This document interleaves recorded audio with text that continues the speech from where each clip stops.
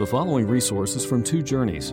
Two Journeys exists to help Christians make progress in the two journeys of the Christian life, the internal journey of sanctification and the external journey of gospel advancement. We do this by exporting biblical teaching for the good of Christ's church and for the glory of God. Please visit twojourneys.org for more resources. We're continuing our study of systematic theology based on Wayne Grudem's Systematic Theology, the book by that same name. So there are actually lots of books with that name. Just by way of overview, we're dealing with the infinite mystery of the person of Christ, the infinite mystery. Christianity is a mysterious religion, isn't it? I mean, at core, they're just doctrines that are beyond our ability to comprehend. God himself beyond our ability to comprehend. But also this doctrine of the incarnation, how Christ can be fully God and fully man at the same time. And we're going to be talking specifically about that today. I don't think it'll take our whole time, but just how the deity and the humanity of Christ relate to one another, how people have understood that, how they've understood it wrongly, I think, over history, and how the Lord, through the working of the Holy Spirit, led the church to reject false understandings and eventually to come to what was known as orthodox theology. Just by way of overview of the doctrine of Christ, we're looking at the person of Christ, the humanity of Christ. We first considered the deity of Christ, and now we're in this issue of the incarnation, of how the deity and the humanity relate to one another in the one person of Christ. I'm on the first page of our handout. Tonight, I think we're going to begin talking about the atonement. That's the next major section, and that's an incredibly important study. I'm excited to get into it. It's going to take us many weeks to go through and try to understand the doctrine of the atonement, what Jesus accomplished at the cross. Then we'll get into the resurrection and ascension, the offices of Christ, and then the work of the Holy Spirit. We've already looked at the humanity of Christ, namely the virgin birth, human weaknesses and limitations, Christ's sinlessness, the question of could Jesus have sinned, why was Jesus' full humanity necessary, and the fact that Jesus will be human forever. He's a man forever. That's not a temporary thing that he took on. We began last week, and I think a little bit the week before, looking at the deity of Christ, direct scriptural claims to the deity of Christ, and evidence that Jesus possessed attributes of deity. Now what I'd like to do, top of page 2 in tonight's handout, is talk about this question: did Jesus give up some of his divine attributes while on earth? And this is commonly known as the kenosis theory, which is a transliteration of a Greek word based on Philippians. Philippians 2, 5 through 7, there Paul is talking about humility. He's talking about the need we have to count others more important than themselves. If you have any encouragement from being united with Christ, if any comfort from his love, if any fellowship with the Spirit, if any tenderness and compassion, then make my joy complete by being like-minded, having the same love, being one in spirit and purpose. Do nothing out of selfishness or vain ambition, but in humility consider others better than yourselves. Your attitude should be the same as that of Christ Jesus, who being in very nature God did not consider equality with God something to be grasped, and here it is, but made himself nothing. One of the translations is he emptied himself, and the Greek word behind it is kenosis. He emptied himself, taking the very nature of a servant, being made in human likeness. And so we've got this idea of the kenosis, the emptying of himself, making himself nothing.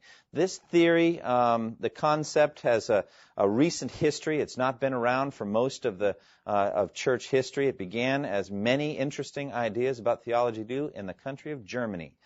German theologians have pumped out some fascinating ideas theologically. As a matter of fact, especially in the 1800s, the 19th century, it seemed every 20 years some German theologian was rocking the theological world with some new way of understanding everything. And I remember my systematic theology professor, Roger Nicole, said, "I am not here to rock you. I'm here to establish you, to get a firm basis under you. We're not looking for shocking things, whole new ways of understanding things." You know, there's this whole thing on the whole new way of understanding the Apostle Paul, especially in Romans 9 through 11 and all that. We're not looking for whole new ways so that the other 19 and a half centuries or 20 centuries of Christians were all wrong, and thank God that this teacher came along finally and set us all straight.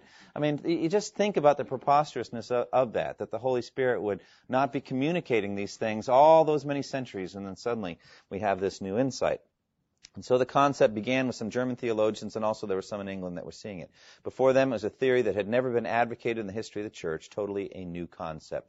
The idea is this: a voluntary limitation on Christ's part concerning his deity. He is basically choosing to not have the attributes of deity while he was on earth.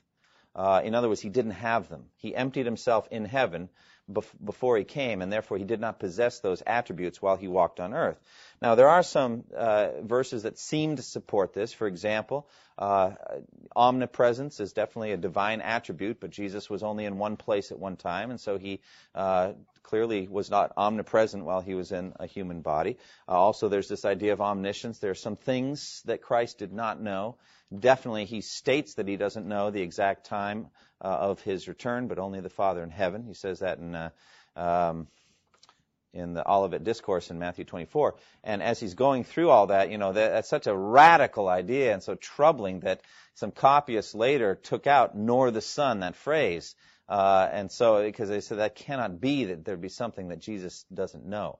But, if we accept that that's what the text says, that, the phrase "nor the Son" is really there, then that opens up a way of understanding a number of other encounters Jesus has in his ministry. For example, the time that the woman with the bleeding problem comes up behind Jesus and touches the hem of his garment, and Jesus stops and says, "Who touched me?" And it's like, "Master, everybody's pressing in on you. What do you mean, who touched you? Lots of people are touching you." No. Somebody touched me, for I felt power go out from me. If you read it just in a normal, natural way, we are assuming Jesus did not know who touched him. He wasn't simply trying to test, as he does at another place in John 6, where he asks Philip, where are we going to get enough bread to feed all these people, the feeding of the 5,000? And it says he asked us only to test him. He already knew what he was going to do. I didn't sense that that's what was going on there with the woman who was bleeding. He just did not know who touched him. And then the woman, seeing she couldn't escape without an encounter, confessed or said what she did, and Jesus said, "Your faith has healed you." And there are a number of others, like, for example, Jesus, I think probably the most significant of all these is the statement in Mark that as Jesus enters the Garden of Gethsemane, he is filled with wonder and amazement. And he says, the translation is just not a very good one, where he says, "My soul is overwhelmed with sorrow to the point of death," or Jesus began to be sorrowful and troubled. The Greek word ekthambeuomai, usually translated amazed. Jesus began to be amazed, and the KJV brings that across. Jesus was amazed. Well, you're not amazed except that you're learning or encountering something for the first time. And it's really quite a striking word, very troubling, except that we believe, I think, that at one level Jesus did not have a full sense of what it would be like to bear our sins, what it would be like to drink the cup of God's wrath. And the reason was that the Father had to some degree hidden it from his humanness. He knew he was coming to die, that is true. But what it would actually be like to drink the cup of God's wrath was revealed to him, I think.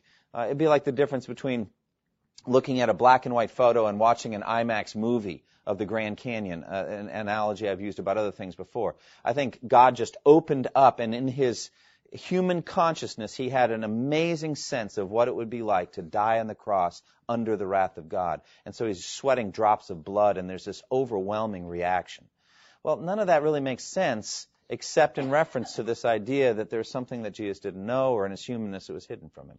I just don't think Jesus could have taken another step with that kind of overwhelming sense of the wrath of God impending. Already he said, "I have a baptism to undergo, and how constrained I am until I undergo it." The word literally could be related to a straitjacket. It's like I'm in a straitjacket until I finally go to the cross.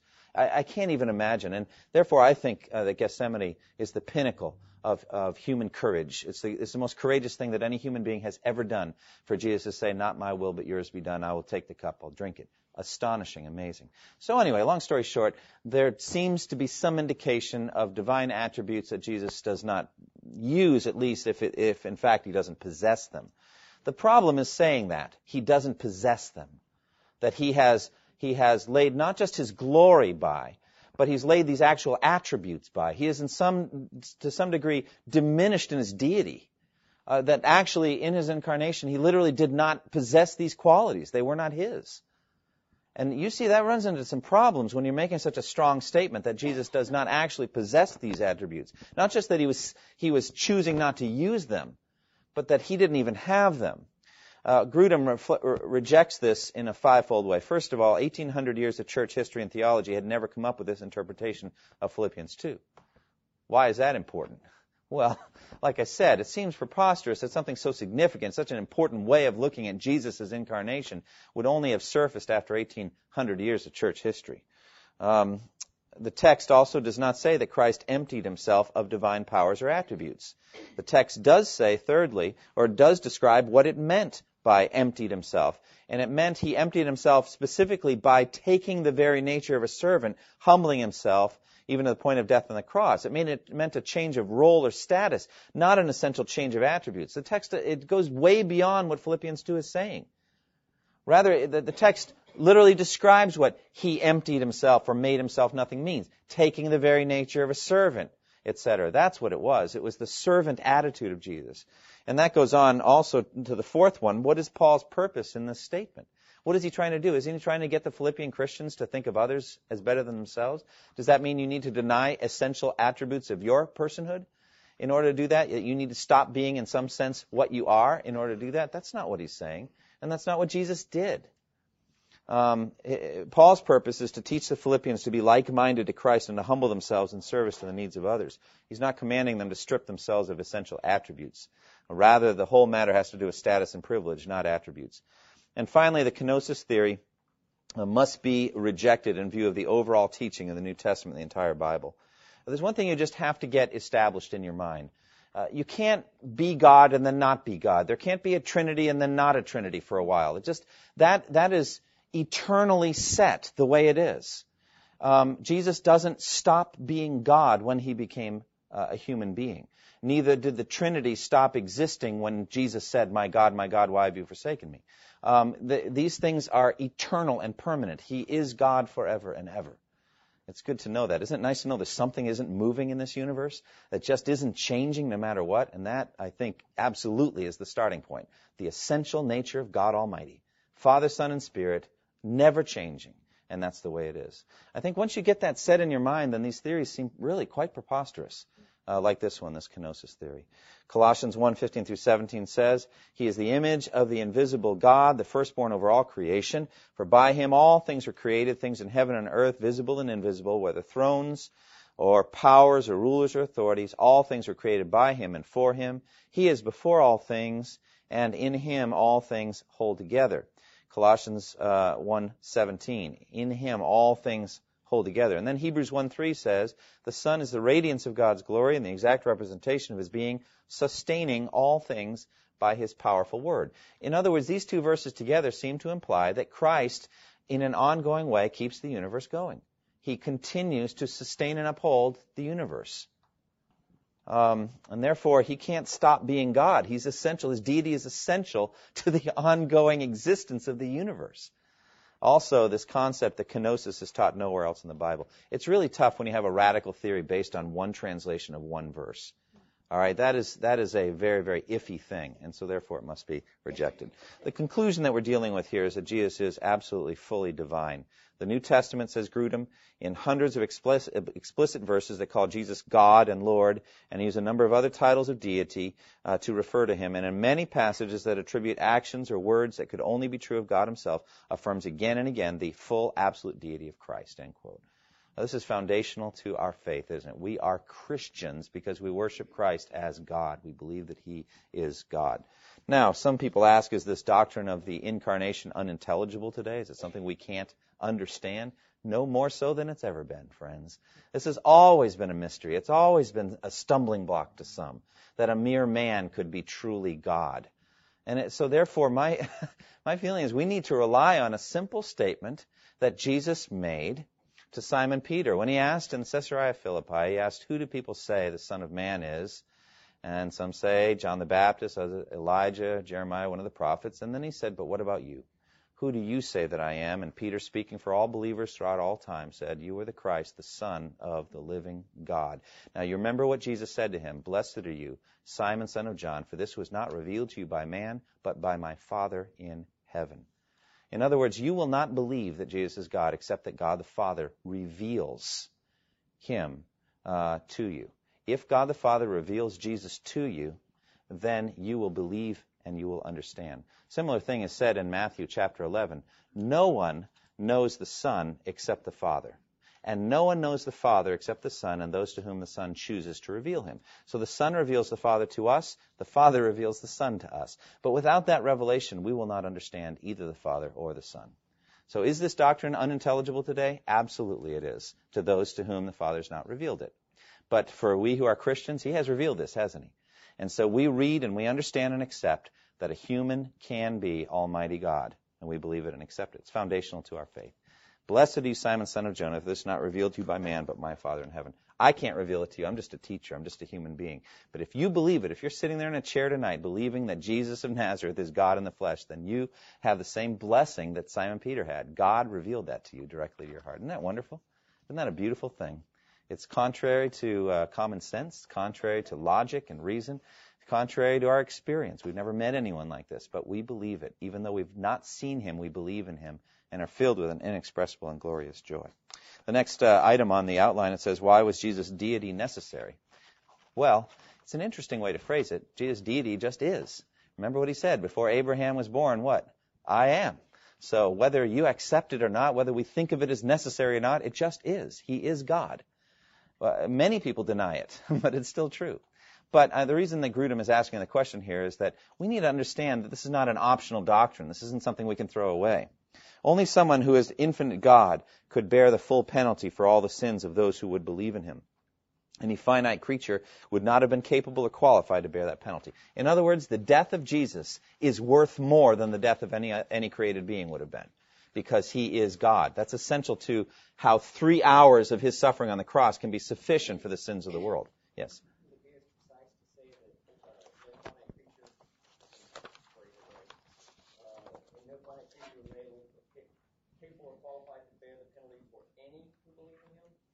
I guess you're looking at this. Let me try to understand what you're saying. Bear the full penalty for all the sins of those who believe. We're not talking about quantity of sin. We're talking about the quality of the offended. Yeah, we just cannot imagine it. I mean, first of all, you've got the problem of original sin and then an actual real sin, so we're all disqualified anyway. But even if you had an angel who is pure and holy, in what sense would he be qualified to bear our sins? And Hebrews 2 implies that he had to take on a human nature anyway to bear our sins. He had to be human in order to do it. But what we're saying is we're turning the thing around. Yes, he had to be human, but now we're asking, why did he have to be divine? Because in one afternoon, in a very short time, so that Pilate is amazed that he's so quickly dead, in such a short time, he's bearing the sins of literally millennia of people from every tribe and language and people and nation. How can that be enough? How can 3 hours on the cross be enough and kind of equal to eternity in hell for each one of these folks? Well, that's because he's an infinite being. He is God on the cross while he's also a human being.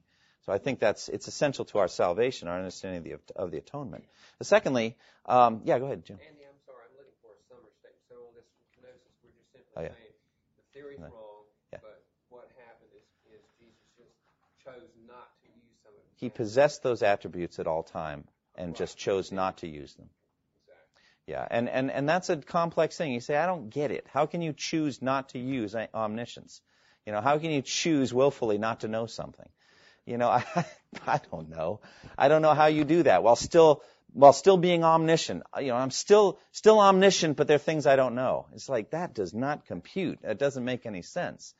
But that's what we believe. And don't be troubled. Don't be troubled that it doesn't ultimately make sense at some level. Remember what Solomon said when he said, heaven, even the highest heavens, cannot contain you. Think of a container of milk. That means the milk's inside the container, not outside it. Unless you have kids, and then it's all over the table. In some cases, it can happen. But we like to think of the milk inside the container and not outside the container. Is your brain big enough to contain Christ? It can't. You can't get Christ in here. Rather, you just accept these doctrinal statements that are taught in Scripture. You believe them by faith. It's your faith that justifies you. The things you can't reconcile, you just say, that's my problem. That's my limitation. Okay? So, yeah, the way I would say is kenosis theory is wrong because it says he did not possess these attributes. He left them in heaven. And I'm saying you can't divide asunder the essential nature of Christ. He can't stop being what he was. He still was God, fully God, but chose not to use those attributes as an act of his will, really. Okay, secondly, on top of page 4, salvation is from the Lord, Jonah 2:9, which is, I think, the whole message of Scripture. Only God can work salvation for us, therefore Christ had to be divine, so that God would get the glory, right? If Christ were not fully divine, then in some way God is not going to get the glory. But Jesus is Yahweh, he's Jehovah. And therefore salvation is from Yahweh, it's from the eternal God, because he is God. Therefore he gets full glory that way. Thirdly, only someone who is fully and completely divine and also fully and completely human can be mediator between God and man, 1 Timothy 2:5, to bring us back to God and reveal God fully to us. Therefore, if Jesus is not fully God, we have no salvation and we have no Christianity. Grudem points out it's no accident that throughout history those groups who have given up belief in the full deity of Christ have not remained long within the Christian faith, but have soon drifted toward the kind of religion represented by Unitarianism. And by the way, you've heard of the Unitarian Universalist Church. Basically, Unitarianism was a Christian doctrine originally. Basically, what it was is that the God of the Bible is one and only one. It's a denial of the Trinity, right? And so Unitarianism believed that the God of Abraham, Isaac, and Jacob, the God of the Bible, is all there was. Well, they started to extend that. I said, well, then who is Jesus? And they have different thoughts about that, different ways of understanding that, but it ended up denying the deity of Christ, as Thomas Jefferson and others did. Meanwhile, there's some other friends that are coming up with this doctrine of universalism, namely that Christ's death atones for everyone's sins, effectively, atones for them. You know what that means? There's going to be no one in hell. Literally, hell will be empty, of human beings at least. So, well, you know, after a while you can see why they can kind of drift together and just become friends, all right? Because you end up not needing to believe anything at all, whatsoever.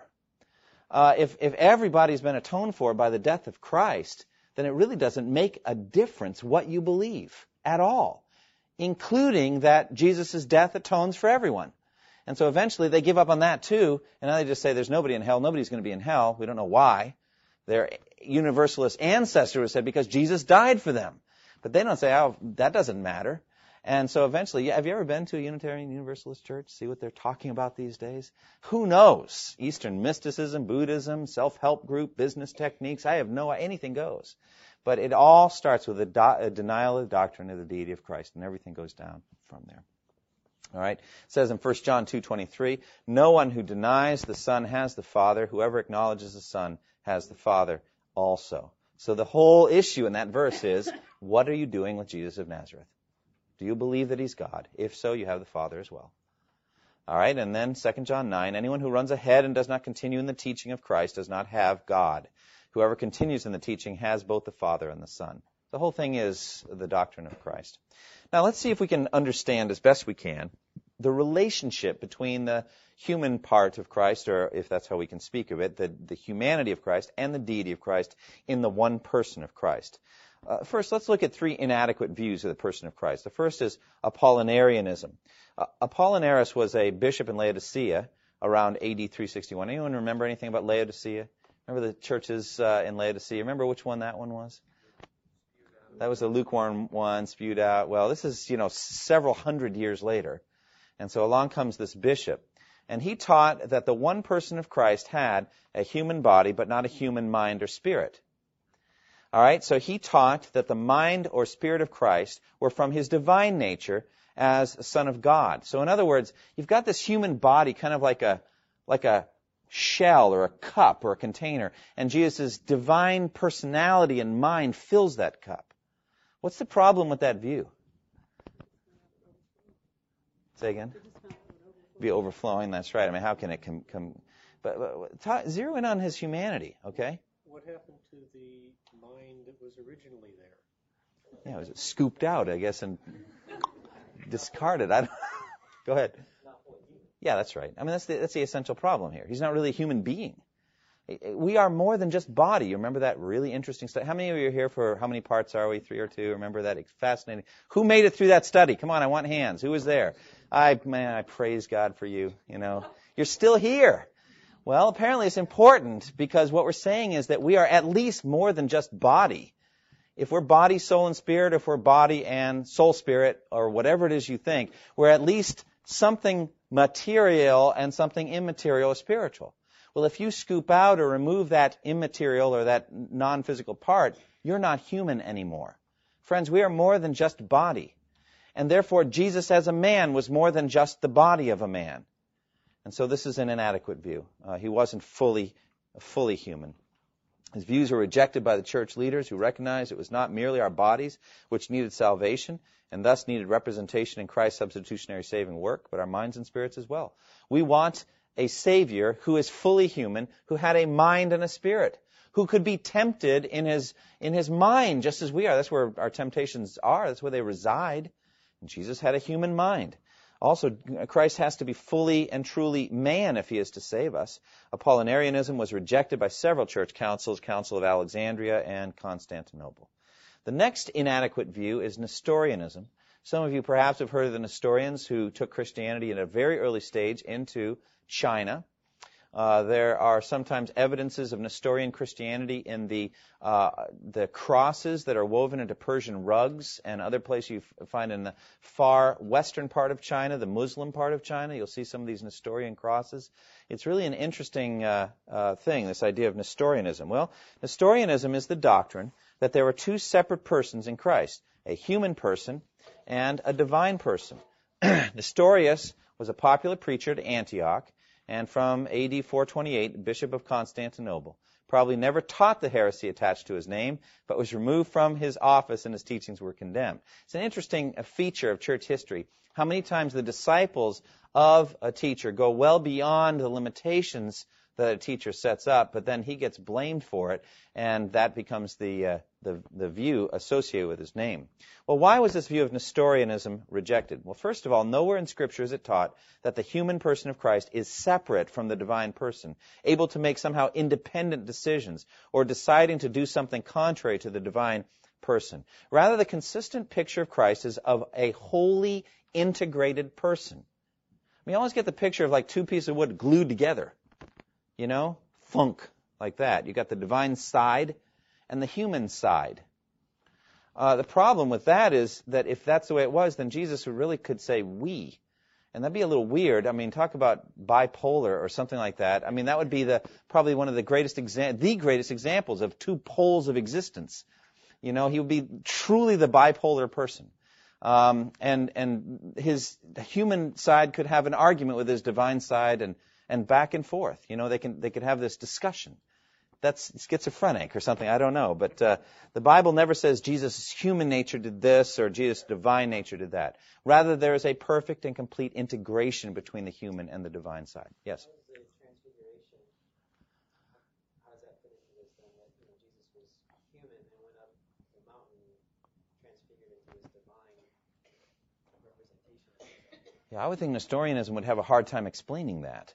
But for us, what we believe is that Jesus, we don't believe in the kenosis that he left his divine attributes behind, but we surely believe that he left his glory behind. And Jesus actually prays that he could get it back. You remember in John 17, where he says, Father, give me the glory I had with you before the creation of the world.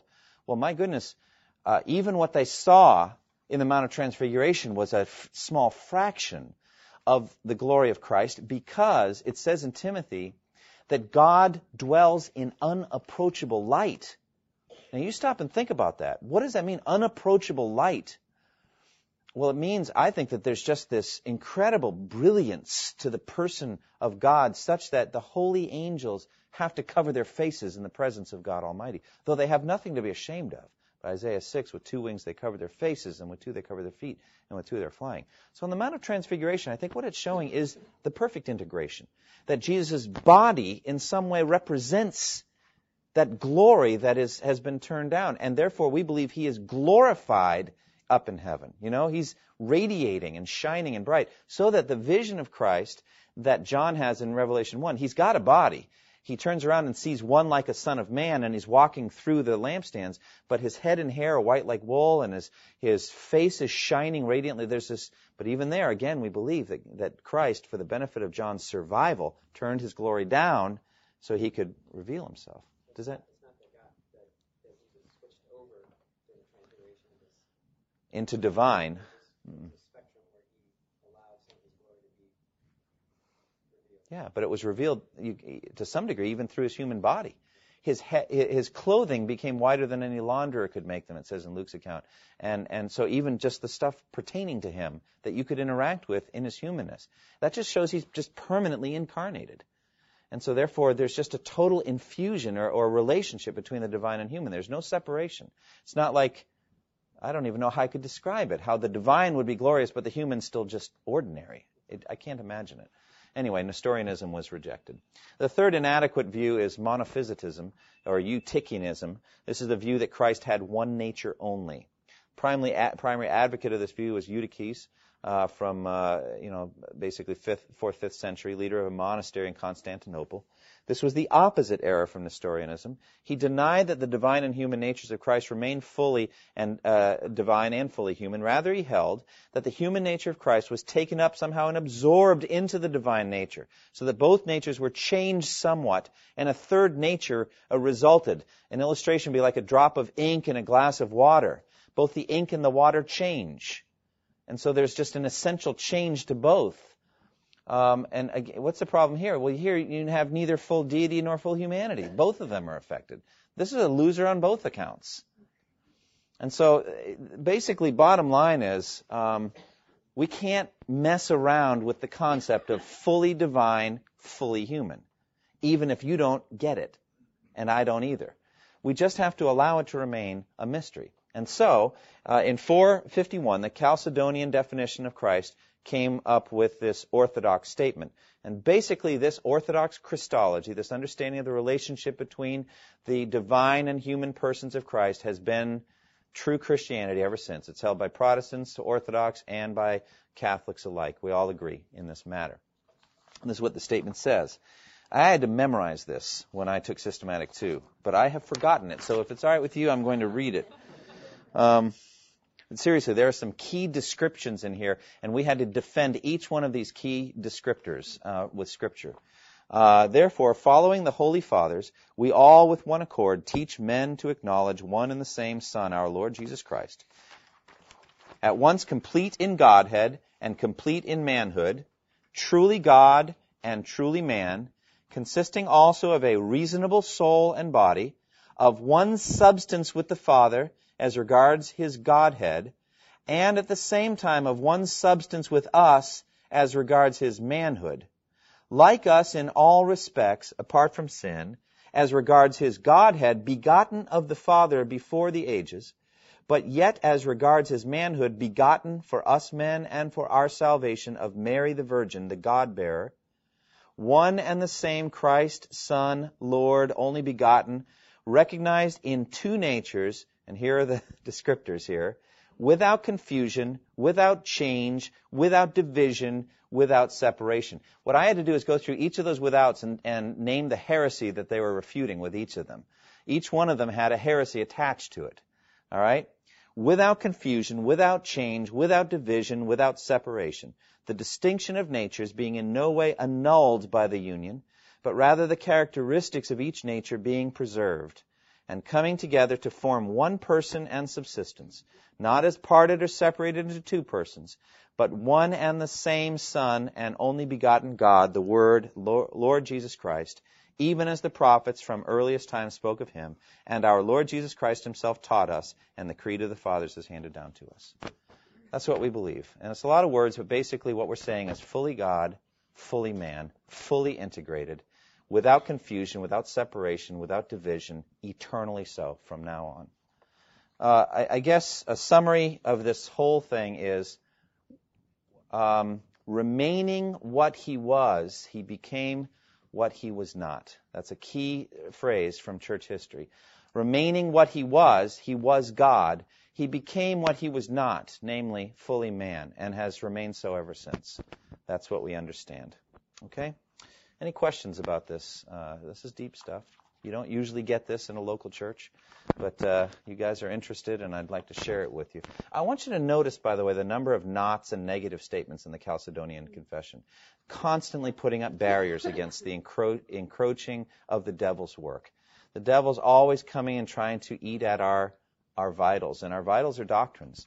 And so the devil's constantly coming, and we've got to say not just what it is, but what it is not. We've got to find out what lies the devil's putting out, and then say it's not this, it's not that, it's not the other.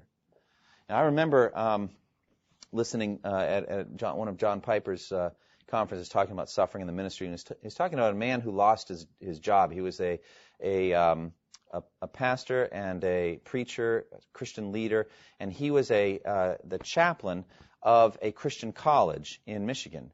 And he lost his job because he preached a sermon entitled "Why God is Father and Not Mother." Nobody would have had a problem with him preaching why God is Father. It was the "and not" problem. It was the fact that he actually had the gall to stand up and put a fence up to the encroaching, strange teachings that had not even been imagined until X number of years ago concerning the actual nature, the personhood of God. I'm saying that a good, faithful Bible teacher has to make these not statements. You got to say what the devil's saying and then say why it's wrong. And that's what happens here with the person of Christ. Okay, this is a good node, a good stopping point. Any questions before we get into the atonement? Questions about the person? Yeah, Nikki. We have a question, but we don't know how to word it. Well, like this, like the Chalcedonian thing. Word it like this. In what sense, then, Jesus being fully man and fully God? Did you already talk about that? Mm-hmm. In other words, In what sense did he die? die. Well, God doesn't die. God can't die because he's immortal. Okay, well, how does Jesus die then? Does he not die a whole real death? Yes, he really died. Just the human part died. Yes. Just the human part died. That's what we have to believe. I mean, the Jehovah's Witnesses mock the doctrine because they say if Jesus is really God, then God was dead in the tomb for 3 days. But remember what it says in 1 Peter 3. He was put to death in the flesh, but made alive in the spirit. Okay? So there was a separation. We believe that death is a separation of the spirit from the body. And so Jesus' body was lifeless in the tomb those 3 days. If you went there, you'd find a corpse. Now, it didn't decay because God, in a very unique way, preserved it from decay. According to Psalm 16, you will not let your Holy One see decay, he said. But he was separated. He said, Father, into your hands I commit what? My spirit. So there's a separation from the body and the spirit of Jesus. And that's what we call death. Isn't that what death is? The separation of the immaterial part from the material part? So that's the best I can explain that. Yeah, go ahead. All the questions and so forth that are raised, Uh-huh. I take comfort in the fact that God can do whatever he chooses to do. Mm-hmm. And believe that and move on. God can do he can do whatever he chooses to do. Nikki, are you satisfied? Is there more thoughts on this? It makes your head hurt. Okay, well, it makes your head hurt. And that's okay. Stating the fact. But reading the Chalcedonian Confession makes your head hurt. Well, I think it does. I mean, it's even worse if you have to memorize it. And then to trace back the heresies that connected to it and why they're wrong. It does. And you think, well, isn't this like how many angels dance on the head of a pin? It really isn't. Because if you actually buy into one of these false understandings of Christ, you're going to run into significant problems down the road. You're going to be ruined if you mess up on Christology. This is a biggie. Also realize, I know I've said, we talk about the human beings being in 3 parts or 2 parts and all that. We believe that the disembodied spirits of dead people who have gone ahead of us are still fully human, even though their bodies are waiting for the resurrection, don't we? And so keep that in mind. They're waiting for the resurrection, but they're still human. They're human spirits waiting for the resurrection body. They're absent from the body, present with the Lord, right, Corinthians? But they're still human. What else would they be? So that's what I would say. Jesus was still fully human, even though he had died. So he has that human nature, that human mind, the human emotions, all that stuff. Just the human body was waiting for 3 days for the resurrection, and then God gloriously raised him. So does that make your head hurt too, still? Okay, good. Even more. All right, good. Yeah, go ahead.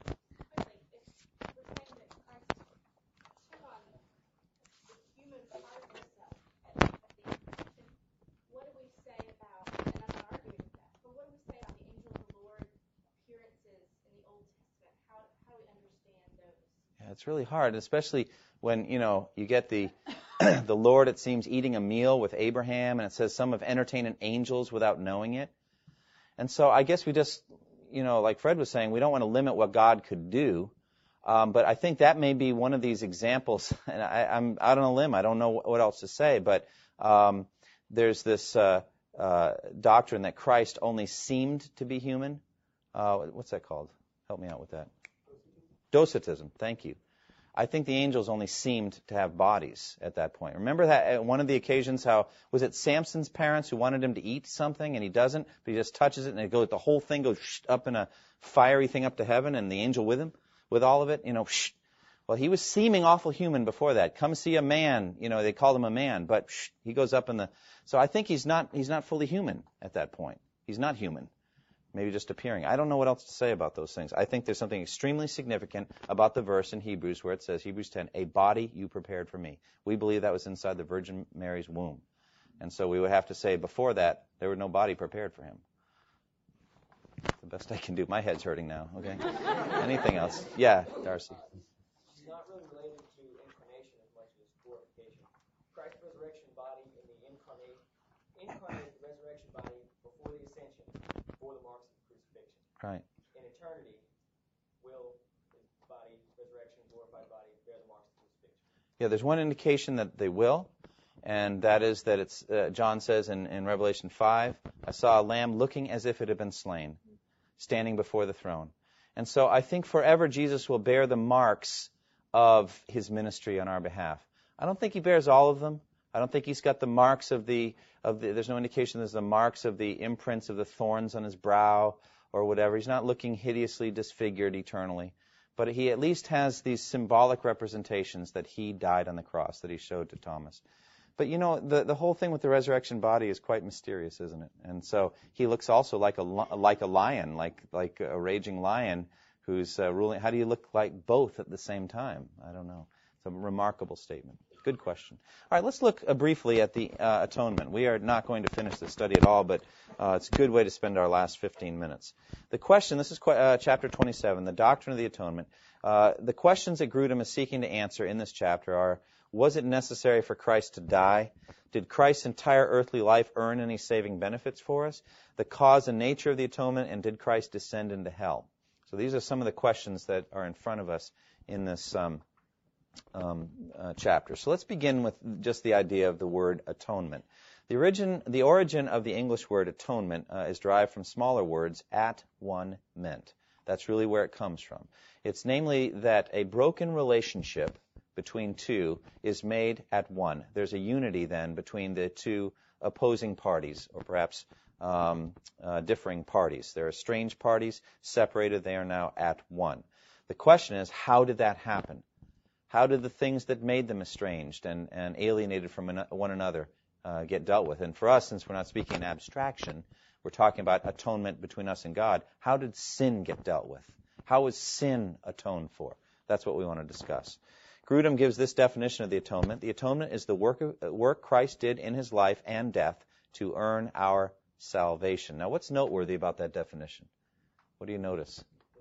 He includes his life. So the life of Christ is part of the atoning work. And I think he's right. I really do. I think that Jesus' life under the law earned for us a glorious righteousness that he imputes to us positively, where his death deals with the negative side of our debt to the law in that we deserve to die for breaking the law. So I think both aspects are vital to the atoning work of Christ. Broader look, usually a focus solely on the cross, the shed blood. Grudem is including the whole of Christ's life in the atoning work, as we just said. He acknowledges that some saving work was still evident in the events after Christ's death, his resurrection, his ascension, his intercession at the right hand of God. However, Grudem chooses to deal with these as later separate topics. Generally, we consider the work of the atonement done when Jesus dies. Okay? I know that it says in one place that he was raised to life for our justification. Nobody here is denying the resurrection of Christ or its importance for us. But just in terms of where to stop the discussion on atonement, I think it's right to stop it when Jesus breathes his last on the cross. Okay, now what is the cause of the atonement? Well, there are two key attributes of God. First of all, let's notice this. The cause of the atonement is in God. That's where it comes from. We can't atone for our sins. It's impossible. And the more we study God, who he is, the more we understand ourselves, the more we'll see that that is true. There is nothing we could have done. It's beyond our power to fix the sin problem between us and God. He had to do it. Absolutely he had to. And frankly, that's, I think, one of the big points of sanctification, the life under the law by the Spirit and all that, the years and years we spend after we've come to faith in Christ and other things. We just see more and more how much we needed a Savior, how much we needed saving, how impossible it would have been for us to atone for our own sins. So therefore, we're looking at God. When we try to see the origination of the atonement, it's in God. And there are two key attributes, especially, that lead to the cross, or let's say even better, are displayed in the cross. And they are God's love and His justice. These two are especially on display at the cross. Now, I can argue, as I have before, that there's hardly or scarcely an attribute of God that's not on display at some degree, at some level at the cross. I really think it's not hard to say that the cross is somewhat like a prism that takes white light and breaks it into every color there is. I think you can basically see every attribute of God in Jesus' work on the cross. See them all. You name an attribute and I'll tell you how I think we can see it there. Everything from omniscience to omnipresence, omnipotence, all of them are displayed to some degree in the cross. But I think it's right for us to zero in especially on these two, the love of God and the justice of God. Both are essential to understanding God's motive. Grudem said it is not helpful for us to ask which of these two is the more important, however, because without the love of God, He would not have taken any steps to redeem us. Yet without the justice of God, the specific requirements that Christ should earn our salvation for us by dying for our sins would not have been met. Both the love and justice of God were equally important. Frankly, I just see them totally related. I don't think we ever want to say that God is love, but He's also just. I really think that God's justice is a display of His love, isn't it? I mean, first of all, He loves what is right. He loves righteousness. The laws that He gave us, the Ten Commandments, are a reflection of His nature. And He loves these things. He loves righteousness and hates wickedness. Jesus loves righteousness. So therefore, Jesus' justice, or God's justice, really is love. Furthermore, He loves people by loving righteousness. What kind of universe would it be if we had a capricious and wicked God ruling it? How dreadful would that be for us? But it's a display of His love for us as created beings, that He is perfectly righteous, perfectly just. All right, so we're not going to pick and choose between the two.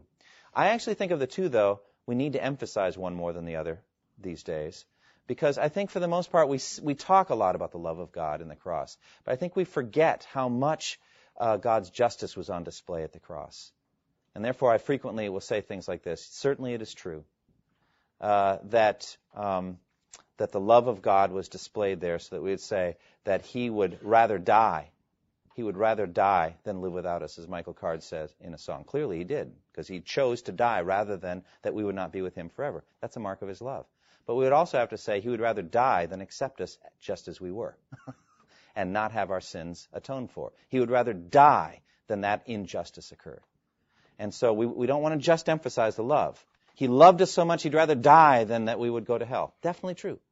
But He also loved justice so much He'd rather die than have us in and God just kind of wink at our transgression and say, no big deal, or don't worry about it. That cannot be. All right. That's at the bottom of page 1.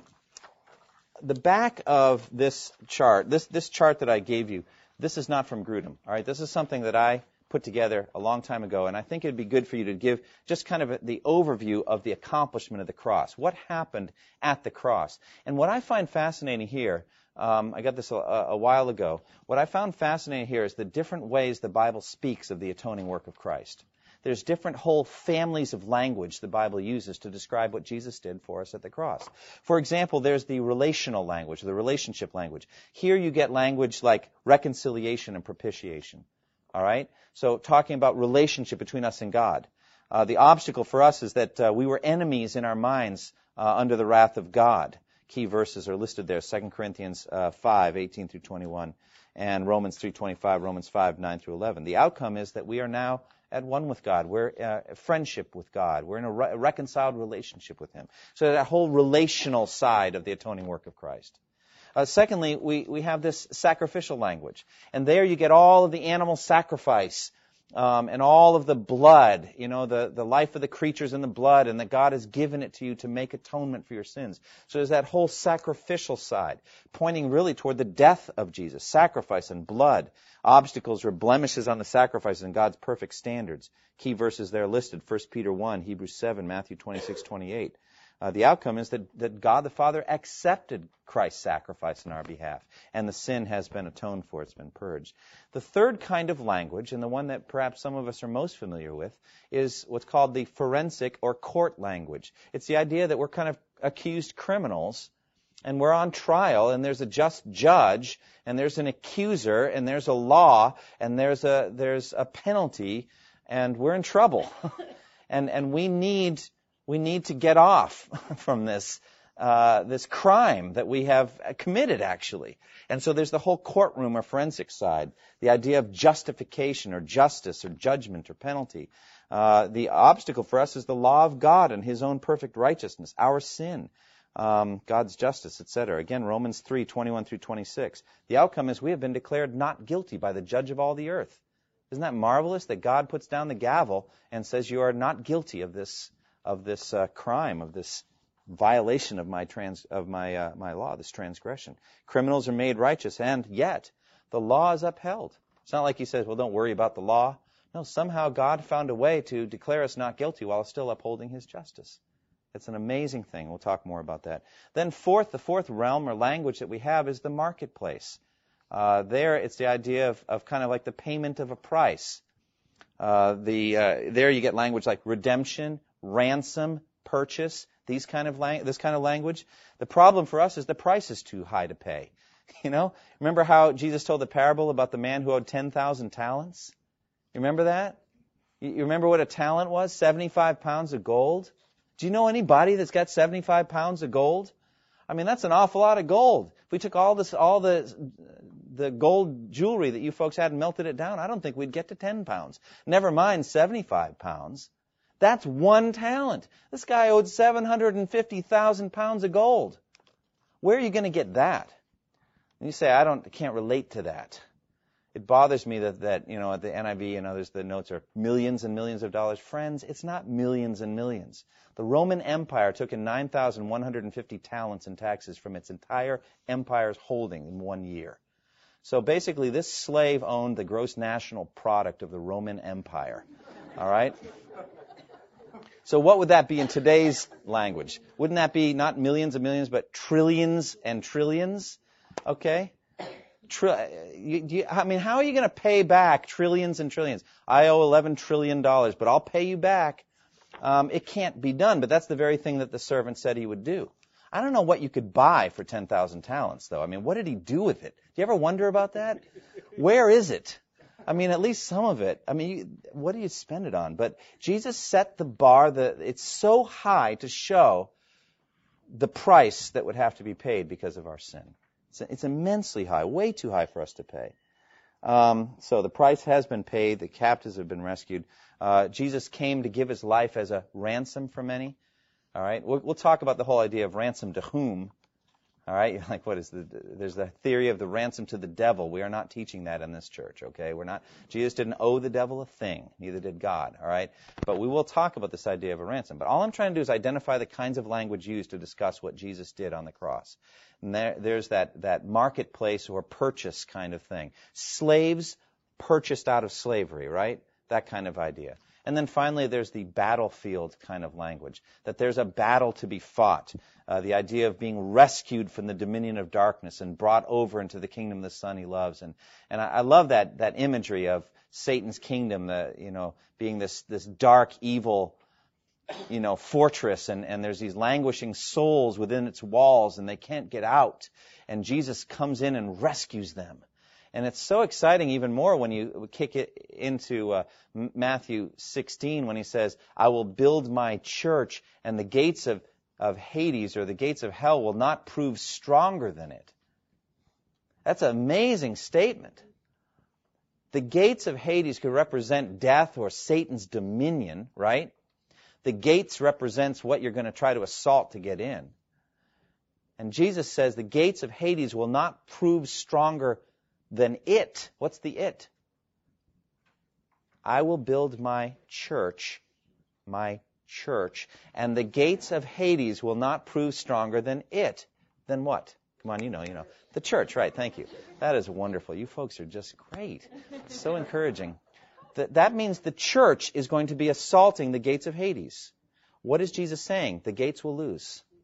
And why is the church bothering to assault the gates of Hades? You know why? Because the building materials for the church are inside.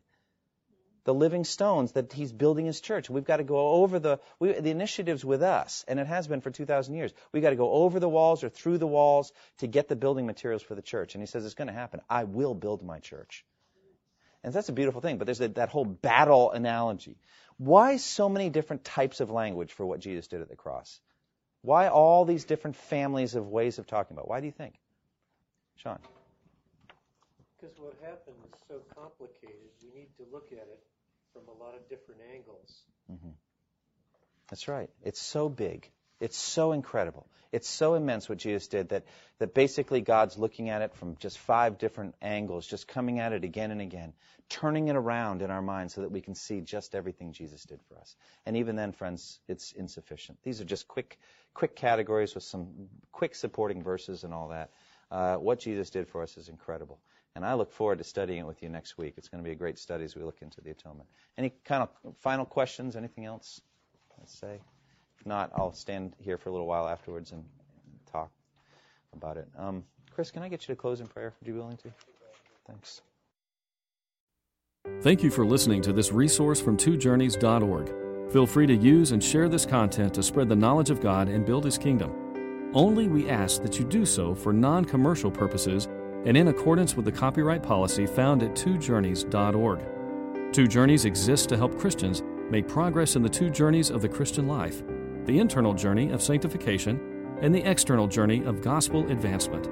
We do this by exporting biblical teaching for the good of Christ's church and for the glory of God.